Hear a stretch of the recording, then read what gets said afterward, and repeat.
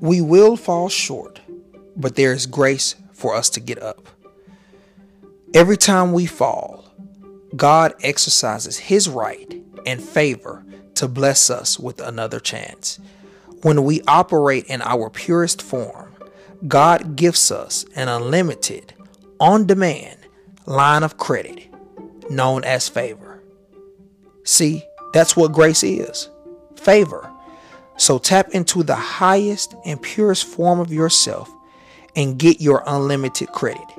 Accept your gift of grace today. A perfect example of this would be God being our Father and we are his children. As a parallel, you have parents, and if you were to do something that wasn't right in their eyes or that they did not agree with, for the most part, most parents love you through that. They have enough grace for you as you're growing, as you're learning.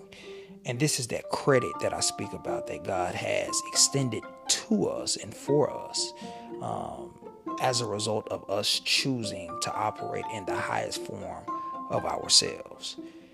He grants us this credit that even when we mess up or we don't hit the mark right the first time, he gives us another chance to get it right. And that's what that grace is. It's what that favor is. It's a helping hand to say, here, I got you. Help yourself up. I'm here to help you up. And it's the same way that our physical earthly parents how they would be or what they would do if we were to fall or if we were to make a mistake or if we were to do something that wasn't necessarily pleasing to them. They would give us the grace to get up and to make it right, and they would love us through that.